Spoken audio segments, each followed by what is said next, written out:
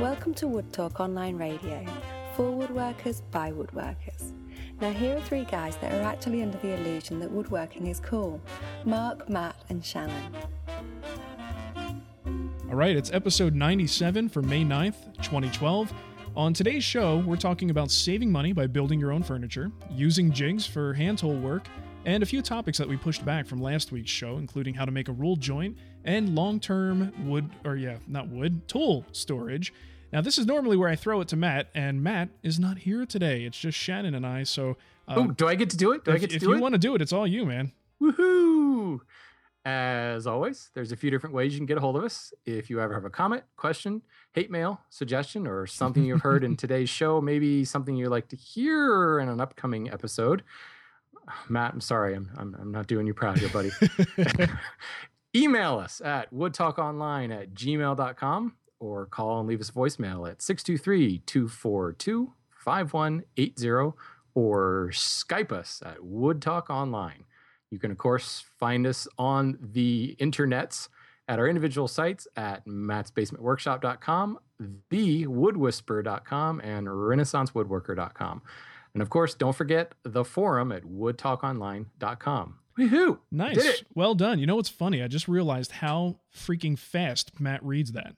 That's what I was thinking. It's like Slow down. one string of indistinguishable words. He does it in one breath. It's impressive. He really does. I know he practices it. Yeah, he does. He's warming up before every show. Yeah. All right, so we're alone today, just Shannon and I. We're going to actually skip what's on the bench. Here's the interesting thing. We're doing the show regularly enough that some weeks the same thing is going to be on the bench. That was there last week. So we're just going to skip that. And we actually do have some interesting stuff to just kind of have a little conversation about. And we'll jump right in there. This is kind of part of our Around the Web segment. And I came across Jeff Miller's jigs. Actually, I think a lot of people came across this, posted on Popular Woodworking's blog. And I guess Jeff Miller was demonstrating a few of his handy dandy little jigs that he has there. One for sawing, one for paring mortises. One you said was like a planing thing. Yeah, like a thickness planing depth stop thing. There you go. So there's a couple videos there. Check them out. They're very cool. The idea here is they're guiding the tool to help you do more exact and consistent work. But what's different here is we don't normally see this in the world of hand tools. We see this in the world of power tools, where we have jigs and fixtures and all kinds of things that help us get accurate results. So the emotion from this is very mixed. If you read the comments, some people are like, what a waste of time. Why don't you just learn how to saw properly? Then other people are like, well, I could use any help I can get. So if something like this helps me saw straight, I'll take it. And then other people are like, well, why not just use a power tool? Actually, I had even come down on that side. Yeah, if you're going to do all that, why not use a power tool? Yeah, so I'm curious. Right off the bat, I honestly, in a situation like this, and someone who actually goes out there and shows people how to do woodworking, I personally think whatever anyone wants to do, they should do. That's my personal feeling on it. But when I see this, I can actually still sympathize with every side of the argument, So I'm curious, do you have a very specific opinion on this, or are you falling on the more generic, it's, whatever you want to do kind of side of things? You know what? Just for the sake of controversy, I'll have a very specific opinion. Okay. Because I'm just like you. I could fall on any of these. Ultimately, if it's safe, there is no right or wrong in woodworking. I mean, let's be real. There's 20 different ways at minimum to do a single task. Yeah. If you're not endangering yourself and others, go for it. I mean, if it works for you, do it. But since I'm going to choose to be controversial, I fall on the side of I don't like using jigs when it comes to hand tool work. I don't like the idea of, I'll just say it, training wheels, Right. If it's a jig that will get you good results to start and it gradually teaches you the proper technique, or more importantly with hand tools, it's so sensory. What does the saw sound like? You can tell when the saw is cutting right by the sound. What's the feedback into your hand? I just had a comment on my blog the other day about why don't people wear gloves? It's safer. I can't feel the vibration in the saw with gloves. I can't feel my hand plane. I can't feel the wood with gloves. It's so sensory. So if you have a jig, and I'm thinking specifically of the tenon sawing jig in this on the web and in this article in Popular Woodworking. Right. To me, it works like a miter box where it kind of locks the path of the saw and it holds it straight up and down. So yeah, you're going to get a good cut, but you're not learning about, you can feel when the saw is cutting straight up and down. And if you don't learn that, you're never going to get any better. Whereas I've seen jigs that kind of help to guide you. Even Veritas has one that has magnets. Right. There's enough play there. Now, I'll be honest, I'm speaking a little bit out my backside here because I haven't used that jig, but I've seen it used, and your hand is still free to move on the saw, and the magnet's not so strong that it locks it in place. So you still are getting a feel for like the saw moving freely through the wood. Of course, not having tried, Jeff's jig, I probably could say the same thing. But to me, if you use a miter box to cut a perfect 90-degree end on a board, that's great, and it really helps speed things up. But I really think there's something to be said about doing it, for lack of a better term, freehand. Right. Because you'll, in my experience, I found that it really doesn't take that much work before you feel it, and you can channel that inner square.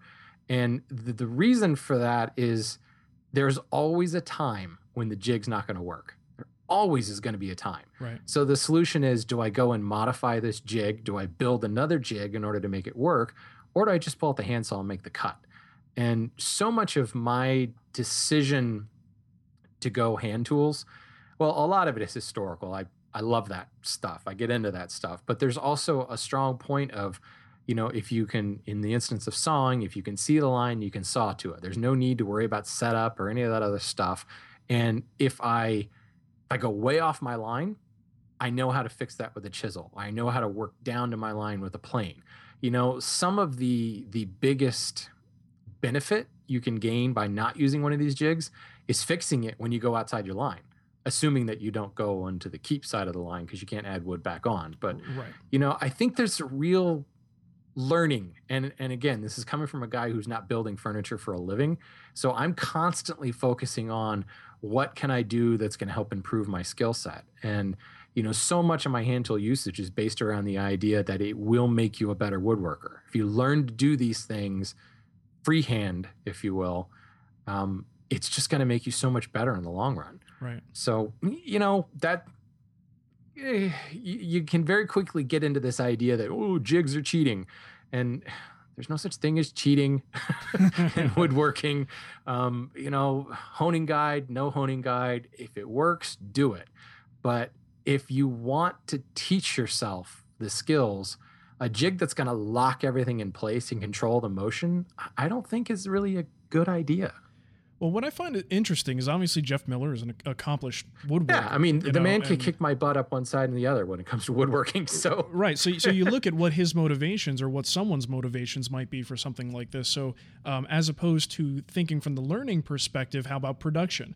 Because now here's a jig that's going to allow you to possibly move faster or cut more accurately or batch these things out much quicker than you might freehand. And actually, maybe that's a good question. How much time, compared to someone who is proficient at doing this accurately without a jig, do you think this is really going to save you a lot of time? Or is this maybe the time savings is in the fact that you have less cleanup to do when it's done? Because even if you're good, you're probably still going to have some cleanup.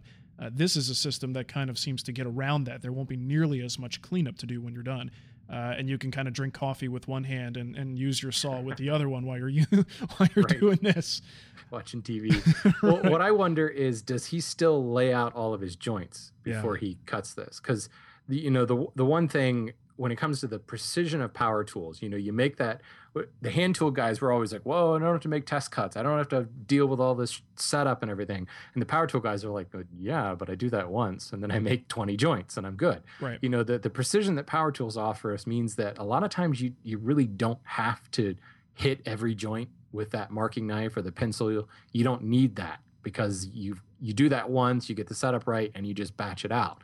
So if he's still laying out his joints and using these things, I can't imagine that it saves that much time, unless you're just really, really bad, and you can't saw even close to any line. But when you're talking mortise and tenon joinery, a little bit of practice and you've got your joints fitting off the saw. In fact, that's the goal, is to fit off the saw, because usually where you screw things up is the tweaking of that joint, and suddenly now it's too loose in there.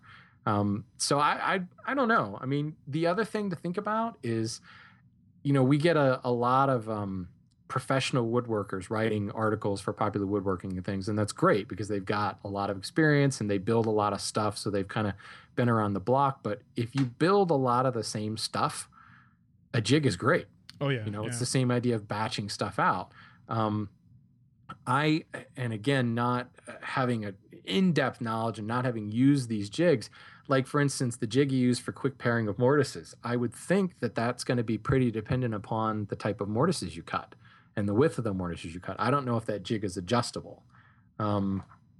Probably, and I'm sure there are jig making savants out there that can make any jig infinitely adjustable. And then that becomes more about making the jig than making the furniture. But the minute that the hobbyist woodworker, who basically every project they take on is drastically different from the next one, one day I could be building a cabinet and the next day I'm building, a joint stool out of green wood. Right. The techniques are so 180 degrees different. And, sometimes the tools are different, everything. I mean, if you go from round mortise and tenons to square mortise and tenons, you're going to have to make a different jig, Of course, right. So I look at a guy like Jeff Miller. Now, Jeff, I mean, he makes some pretty cool stuff, but I think he makes a fair amount of chairs too, doesn't he? I believe so. Yeah, that's. Let me actually just look for. Real quick, going that analogy, you look at a guy like Brian Boggs who makes incredible chairs, and he has some of the coolest looking jigs you've ever seen. But he has specifically designed them to answer a very specific need, a very specific joint that attaches, the side rails to the back leg of one of his chairs. And he's got this like crazy, like multi-axis mortising jig that's so cool to look at. But he built that because he integrates that joint in just about every one of his pieces in every one of his chairs. Of course, right. So let me ask you this then. You look at someone like Jeff Miller, even if he is doing it for production purposes or something to speed up his process, at what point does it just, from a common sense perspective, as modern woodworkers, does it stop making sense to use hand tools? Like, he's doing this clearly because he wants more accuracy, repeatability, and he doesn't want to have to, rely on manual dexterity to get that job done. So isn't that what a power tool is for? Like, at what point do we say, well, then, other than because I'm at a woodworking show where I'm showcasing hand tools, so I need to show hand tools, in the shop, real woodworker perspective, is there a point where you jig something up so much and you're trying to speed things up so much that it's like, well, dummy, just use a power tool. A router could get that job done very quickly. Is there a tipping point when it comes to stuff like this? I think we're there. Yeah. I mean, this is it, right? I have my copy of Popular Woodworking open right here. And you know what? I know that there were videos, but I haven't seen them yet, so I should really go watch them. But I'm looking at the first page of this. It shows this tenoning jig, and again, it looks exactly like a miter box. He's even gone so far as to put that ultra high molecular weight plastic or plastic inserts to add the smooth the cut and everything. I mean, there's a lot of work that went into this jig. And what is he doing? He's cutting tenon cheeks with this. Well, a table saw would do that. Hell, a fence and a bandsaw. To go more accurately, because the saw is going to leave a rougher cut than like a dado stack, right? Right. So a finely tuned bandsaw and a fence is going to make the same cut, actually probably a smoother cut with the right blade. So, you actually bring up a really good point. I think we've hit that point. Honestly, the minute you start incorporating jigs into hand tools, I wonder if we're not, because what does the jig do? It kind of locks the movement, right? Yeah. So it controls all that stuff. Well, isn't that what a power tool is? Right. I mean, things move along set axes and such. Probably being too general there, but well, I don't know. See, this is the one thing that I get concerned about is some people get on the hand tool bandwagon and they clearly want to be a power tool woodworker, but they're so stuck on the hand tool thing. And you know who I'm talking about, not specifically, but the personality that they will go to any extent. I hear Matt has problems with routers. Last I heard, he's scared of them. But yeah, I mean, it feels like there may be some folks, not everyone, but some folks out there who are so determined to just use hand tools, but they might have that sort of engineer's mindset that wants Yeah. the repeatability and accuracy that hand tools offer, but they refuse to plug something in. So that's where something like this makes an appearance. Well, in the shop. there's the other side of things. Well, okay, when is this necessary and when do you not go to a power tool? If you have no power, okay, there's Yeah, that. right. Say you live in a log cabin in the middle of the woods somewhere. That's when this is a good idea. Yeah. But what I also think has happened is this hand tool renaissance, hand tool craze has had so many people go out and buy really expensive hand tools. It's not an expense thing anymore. We used to say as hand tool guys, oh, well, I can save money by going hand tools. That's not the case anymore. No. You can't buy antique tools cheaply anymore. I don't care what Chris Shores says he found for $10 in a yard sale. I'm not seeing it. Right. Stuff's expensive. eBay's Old, ridiculous. New, oh my God. eBay is off the charts expensive now. Yeah. The tool auctions are ridiculously expensive. You're spending the same amount, if not more sometimes, than you are going the power tool world. So that's not an excuse anymore. But I think the buyer's remorse of the guy that bought the saw and can't cut a tenon to save his life, like, damn it, I'm using this tenon saw. I spent $250 on this. Come thing. hell or high water, I'm cutting I a am tenon. not going to now go out and buy a bandsaw because I just spent $250 on this. So Right. it's kind of the consolation prize. Okay, well, here's a jig that will allow you to cut with that handsaw. Right. So maybe that's where this is coming from. I don't know. that solution seems to strengthen my own opinion that, spend a little bit of time, actually make some practice cuts. That would be the big thing.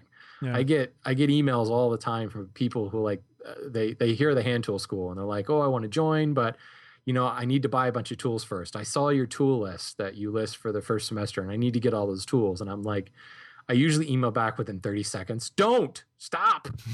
Don't do that. Don't add to cart, please. I mean, like, if you're a beginner, you may hate hand tool woodworking. Yeah. You may go, this guy's off his rocker. Or 9 times out of 10, they're like, this milling thing, it sucks. Joinery, oh, I love using my hand saws for joinery, but I'm getting a thickness planer and a joiner. So a guy went out and bought, a number 7. He bought maybe a number 5 and, a bunch of planes for milling. I mean, 4 planes and scrub planes. What are those? Those are thickness planes. Well, if you have a thickness planer, and you realize that you can't do this, or it's incredibly hard work, or you can't get, results, you just spent $600 on, say, Lee Nielsen planes, and you could have spent $600 and bought like a bench top thickness planer. Right. And that's the thing is, I'm not an extremist, I guess. It's saying no power whatsoever. I use my thickness planer. I hate to shatter anybody's illusion, but I use my thickness planer a lot. And I think that so many people have tried to go the whole power tool, or hand tool route, and now they're kind of thinking, ooh, I wish I had spent the money. Hey, it's a tough way to go, man. I mean, if you got a bandsaw and a planer and you add that to your arsenal, that just is it's gonna make you, I think, for the average person, like the craft a whole lot more. Yeah, I think so. If I you think have so. those. And I think that there's something to be said about building something entirely by hand once. Do it once, so that and I'm constantly, this idea of learning how to do it will make you better, because there's always going to be a wider board than what your power tool can handle. There's always going to be an instance where your saw won't cut at that weird angle, and you need to be able to do it. Even if you cobble it out and you plane it away down to the line, you need to feel comfortable doing that. But once you've done it, now you can say, okay, been there, done that. Yeah, and you could Power it up, baby. Other more fun ways to do it. Yeah, I mean, this clock I'm building right now, I've built it entirely by hand, with the exception of the panel for the door, because it was a 12-inch wide board, and I frankly was feeling lazy. Yeah. So I whipped out the 4-plane, I flattened one edge enough so it didn't rock, and I ran it through the thickness planer, and it was curly cherry. Right. And yes, I've done it before. I've gotten a tear out free surface, and I will have to do it with my smoothing plane before I put finish on it. But it's a lot of work, man. On our first guild project, the Shaker Table, I did 1 power tools, and the second one, I would say mostly hand tools. It wasn't all hand tools. And I'm good. I'm done. Thanks. Did it. I did it. That's close enough. And I think a lot of the true galoots out there, they're a little bit like me, and they're kind of into the historical aspect of things. Right. They dig that part, and that's pretty cool. Now, I'm not going to be wearing knickers and stockings like Adam Carabini, but it's there's something that's kind of cool about that part. So I can understand that, but heck, talk to the guys in Williamsburg. They've all got table saws and jointers and thickness planers in their basement. Right. Tell you what I do when I go home. I fire up my jointer. Right. All right. Well, I think that's about that. We'd love to hear your opinions on something like this. This is one of those things that I think really, when you first see it, you kind of go, okay, that's neat. But then you realize the implications are a little bit deeper on what this might mean. And I think it's a very personal thing, whether or not you think this is useful, if it's a waste of time, if it's just silly.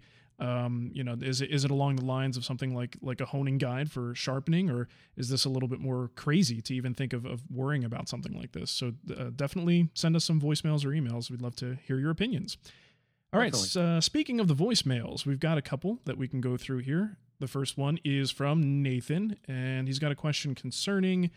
This is interesting. I didn't play this for you ahead of time, Shannon, so let me know if you can't hear it, but it's about whether or not woodworking saves you money in the long run when you build your own furniture. Hey guys, it's Nathan from Sydney, Australia here. I've got a question. One of the reasons I got into woodworking was to save money by building my own furniture rather than going down to the local furniture store and buying it there. But what I'm quickly learning is it takes a fairly large investment in tools and equipment.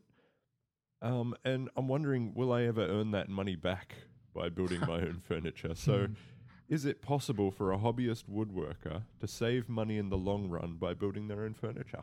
I'd just love to hear thoughts. Thanks. All right. Thanks, Nathan. No.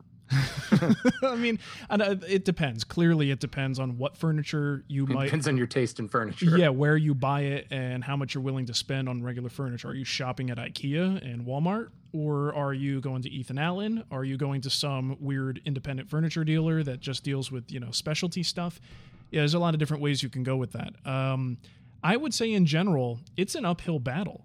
Speaking of like the average, let's say average middle class household. Just as an example here, looking on Amazon, I found a TechCraft, obviously, not the highest quality, but this is what the average person might buy.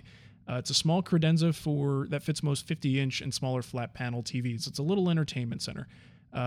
It's got glass panels on the front. It's, probably made out of poop wood and covered with poop finish, but it's, looks okay. This would fit the bill. And I think as long as you don't move it too much, it probably would last for, a long time. Right. You move it, you might be in trouble. This thing costs $234. And I look at this and think in terms of, okay, if I were to build that, I might spend $230 just in materials. You got to get the glass for the front. You clearly some plywood there. So maybe that's a little, maybe $150 to get the materials for this. Now he's also talking about the shop. So how many thousands of dollars do we typically invest in our shops to get those going? So every project you do has to not only come in under, but come in under enough to recuperate the costs of getting those tools in the first place. So when I see a little credenza like this at $234, it's going to take me a real long time. Now the upside is that your furniture that you're building should be something that lasts for your entire life and can probably be passed down from generation to generation. So you've got that going for you. But you left your mark, your legacy. That's true, yes. And I don't really think it's, for me, it's not about saving money. And anytime someone comes up to me to have me build something for them and their motivation is to save money, I tell them they're in the wrong place. Right. That's really tough. I mean, what do you think? I mean, do you ever see yourself saving money? You get more value, but do you ever save money by building a piece of furniture yourself? No. And I work at a lumberyard. So material costs are much less for me than they are for you. And no, I don't save money, not at all.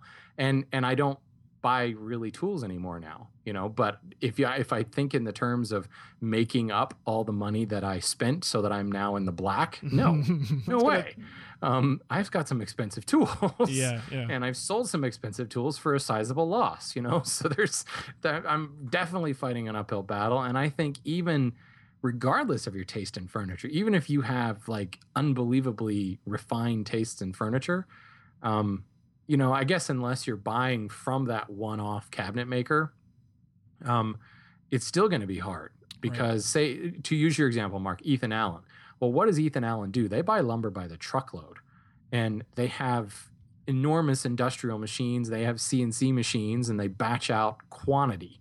The quality is still pretty good. I think a lot of us, hobbyist woodworkers would take exception to some of the quality of Ethan Allen furniture, but that even then, their overhead per piece is going to be lower, right? Because of the fact that they're a factory. Where I guess if you look at a guy, since we talked about him earlier, somebody like Jeff Miller, a guy in a shop building one-of-a-kind type pieces, his price point is going to be a heck of a lot higher. Could you make the same thing and save money on it?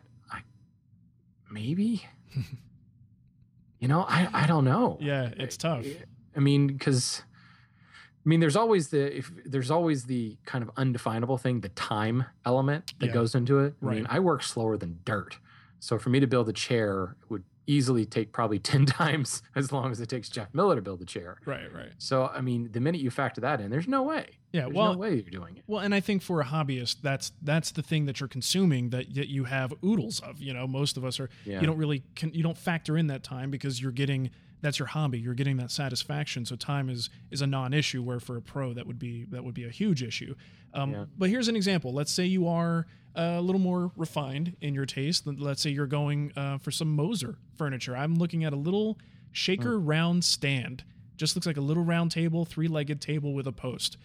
Fairly little wood in this, actually very, very little wood. And something that I think, it's an elegant little table, but I think it's, there might be something in the picture I'm not seeing in terms of complexity, but are you talking about that pedestal table? It's just, they call it a shaker round stand on their website. I just went to what's in stock right now. Central round turned post with a round top. Okay. Yeah. Exactly. Yeah. So it's, not the most complicated piece and probably something most of us could knock out in a week or two, depending on your time. $950. If that's what you're buying, you could build it for less. No doubt about it. Yeah, that's true. That's a good point because, I immediately jumped towards, 18th century furniture with the level of carving and the intricacy and everything. But, a shaker example or even an arts and crafts, probably not a green and green example, but like a Stickley style, probably.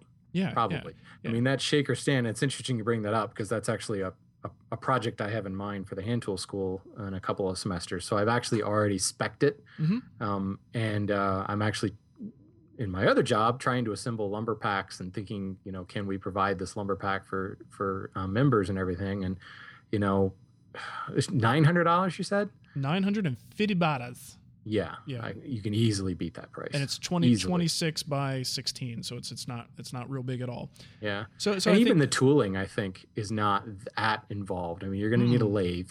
I guess you don't need a lathe, but you want to carve that with a chisel. You got one post, so just grab a stick and get at it with your block plane. There you go. Draw a knife and you're good to go. But you got it. Even then, I mean, there's 3 sliding dovetail joints in the bottom, and that's it. Really. Well, there's a central round tenon that fits into the little piece on the bottom, but that's just screwed to the tabletop.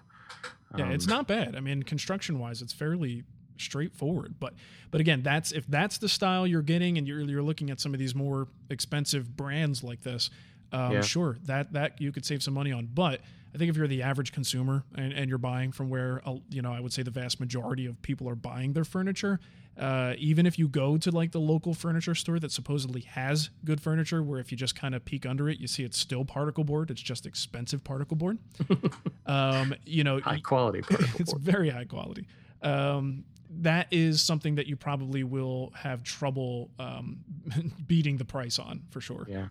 But, I think the good news there is like the shaker style. It's been contemporized a lot. Yeah. You get a lot of guys. What's the guy up in Vermont, Garrett Hack, does a lot of kind of contemporary shaker. He'll throw in like an exotic piece of wood for the top or maybe a little bit of stringing inlay on the front, and it's a very up-to-date look. The good news is a lot of people like that. A lot of people like arts and crafts. A lot of people like Stickley, and a lot of people like shaker because it is simple. Right. The 18th century stuff is a much smaller minority because many people find it gaudy. It's just too overdone. It's dated in a lot of respects.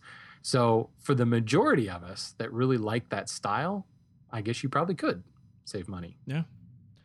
Okay, there you go. Look Nathan. out, Thomas Mosier. We're coming for you. Oh, I don't know. I think their lawyers will be coming for us very, Yeah, very good point. quickly. Thanks for that, Nathan. Let's move on to the next one. This we're probably not going to dwell on it too long because it's a visual topic, but we'll give you some resources. John has a question about rule joints. Mark and Matt and Shannon, I've got a question for you regarding a rule joint for a drop leaf table. I'm just wondering if you could give me some advice on what you think might be the best method. I presume there's a power method, probably using a router, and I know there's got to be a hand method using planes or whatever. It's John Verreau calling from Victoria, BC, Canada. If you could answer the questions, I'd love it. Thank you very much. He would love it. All right. Yeah. There's probably a hand tool way to do it, but nobody wants to bother with that, right?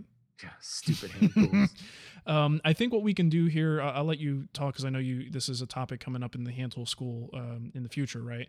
Yeah. But I will put a couple of links to resources. This is something that's easier shown in pictures than it is to really explain. Yes, you would use a combination of like a core box bit or a bullnose bit and a roundover bit to create what would be, your sort of traditional rule joint. But there are some fine details when it comes to getting those things to line up properly. And I've got a couple of PDF documents and links that I'll put in the show notes, various router bit companies and a few other resources explaining how to make a rule joint. Pretty standard ways using some simple router bits. But Shannon, you've got something coming up. So I'm just curious, real quickly, if you want to run through, what would you do to do this by hand? Yeah. Well, Johnny V, he is a hand tool school member. So there you go. You're in luck coming this fall. I think he's actually already registered for that semester. So we're going to do a drop leaf table. Mm-hmm. And actually it's based on a Thomas Mosier design. Boy.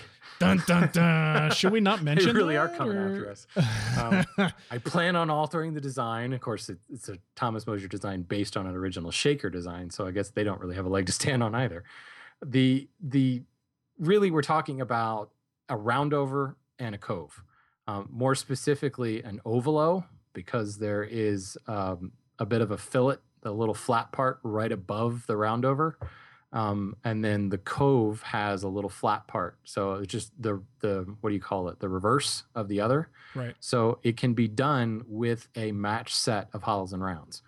And of course, John, you know this. We covered sticking moldings in semester 2 of the hand tool school. But I mean, cut a rabbet to define the fillet and kind of chamfer off the corner a little bit, the remaining corner, and then hit it with a hollow, and it will form that roundover, that exact shape all the way down the length of the board.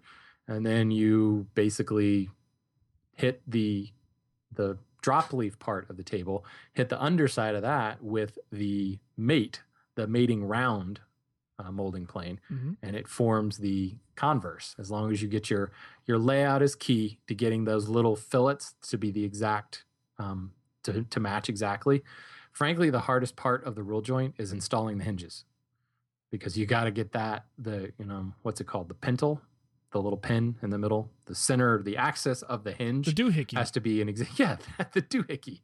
That's got to be in exactly the right place so that you get that drop leaf to close up properly when it's extended. Right. And when it drops, there shouldn't be any light. There shouldn't be a gap that's visible. So Right.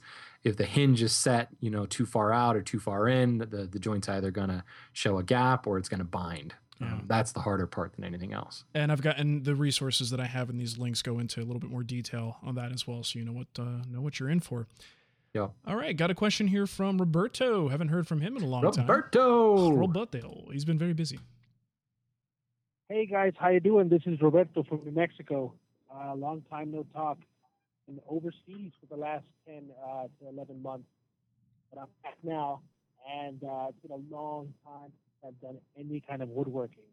And my first of many questions to you guys is, I had my machine put in storage. I put a nice film of base wax on all my tops and all that. Do you have any tips for me before I set everything out and start woodworking heavily? I have all kinds of heavy machinery. I haven't even been in my storage unit just to see if anything, I hope, has not rusted on me. But if you guys have any tips for long-term storage of woodworking tools, that'd be great. See you guys. Okay, so long-term storage of woodworking tools, cast iron, and all that good stuff that likes to rust over time. What is that stuff called? Is it Cosmoline? Cosmoline, yeah. Okay, where do you even get that from? Probably a gun store. Because I think that's what it's used for mostly, is packing guns and stuff like that. Yeah, that's kind of what that's the stuff that comes on the tools when you first buy them. And you got to clean the schmutz off.